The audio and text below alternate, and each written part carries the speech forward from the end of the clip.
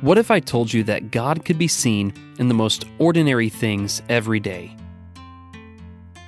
What if I told you that everyday, ordinary events could teach us extraordinary eternal truths? Would you believe me? Hi, I'm BJ Sipe, and you're listening to the Set Your Mind Above podcast. I am a Christian, a preacher, a husband, and a father. Thanks for tuning in. I know, it's not Wednesday. It's not even Thursday morning like I had hoped for that matter. It is late Thursday night when I was finally able to get this finished up and uploaded for you all. Thank you so much for your patience. It's taken a couple of days to catch up on everything after being gone for the past week. In addition to coming home to sick kids, one of which we needed to take to the pediatrician today. So, we're a bit behind, but we're here. We spent the past weekend down with my good buddy Hal Hammonds in the church that meets at Lakewoods Drive in Georgetown, Texas. If you have been a longtime listener to this podcast, you are very familiar with Hal and his podcast, Citizen of Heaven, that can be found on any streaming channel. While Hal and I have become so close over the past few years, this was our first opportunity to meet face to face. We were greeted with a cardboard cutout sign that read, Mr. and Mrs. Podcast, a very sweet nod to my wife's new podcast for Christian women entitled Called and Worthy. If you haven't had a chance to listen to it yet, be sure to do that. We spent the weekend talking about revival, focusing in primarily on the work that God has called us to do as churches that perhaps we have neglected without even realizing it. I know that I was revived in my passion and my spirit after such a weekend, and I hope that others were too.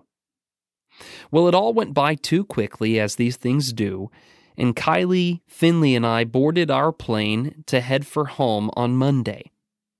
While it was so good to see Hal and so many others that we were able to reconnect with on this trip, I couldn't wait to walk through our front door to see Ava and Dane that night. I had missed my children so much, and I'm really not myself when I'm away from them for that long. I know Kylie feels the same way too. Our final connecting flight landed in Louisville, and we started our way towards baggage claim.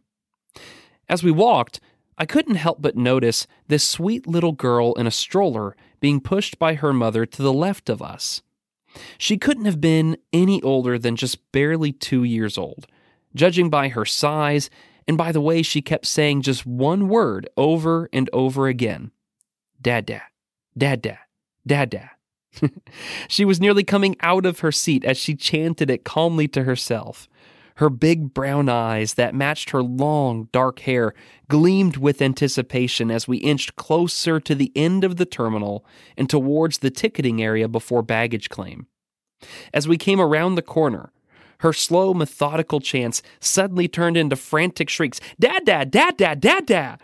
And sure enough, there waiting for her just past the security checkpoint was the man that everyone knew must have been her father.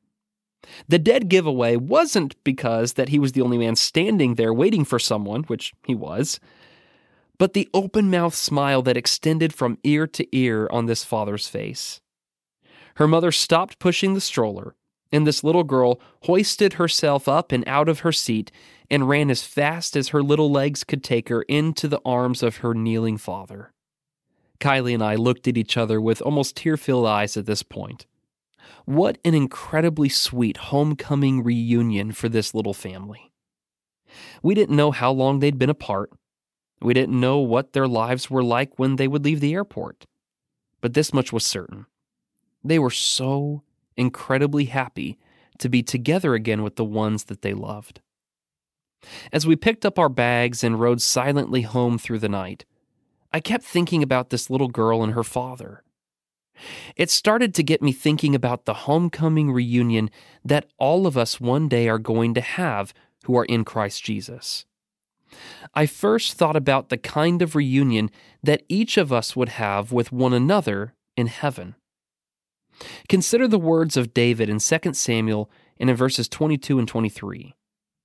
As we approach this text, we find David a broken and contrite man, rebuked and ashamed for his ghastly actions toward Uriah the Hittite and his wife Bathsheba.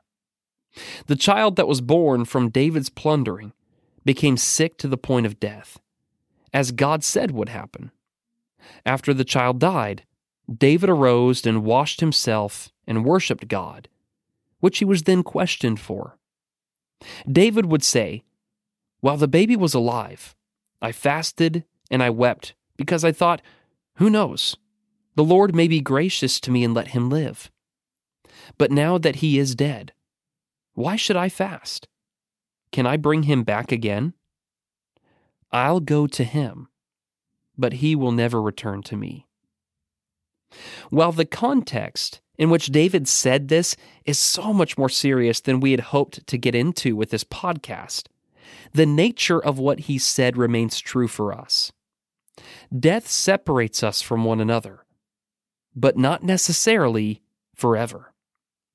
As David said, "I'll go to him, but he will never return to me."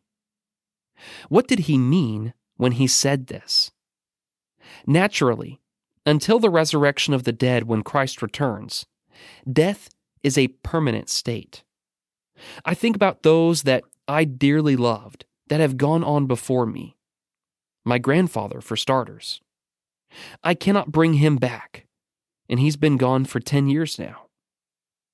I think about elders I've served with, friends I've had, even our own 2 children that we lost to miscarriage.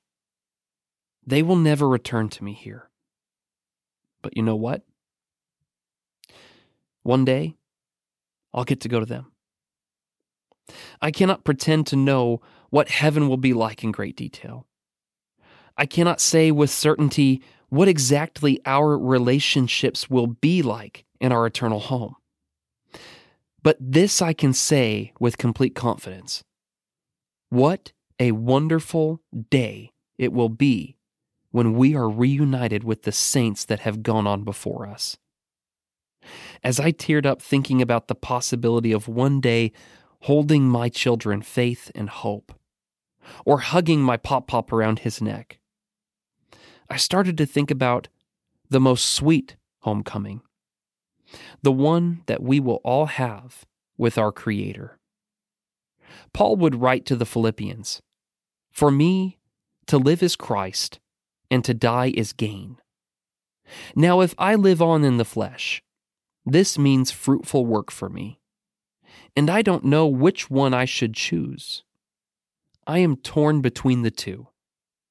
I long to depart and be with Christ, for that is far better."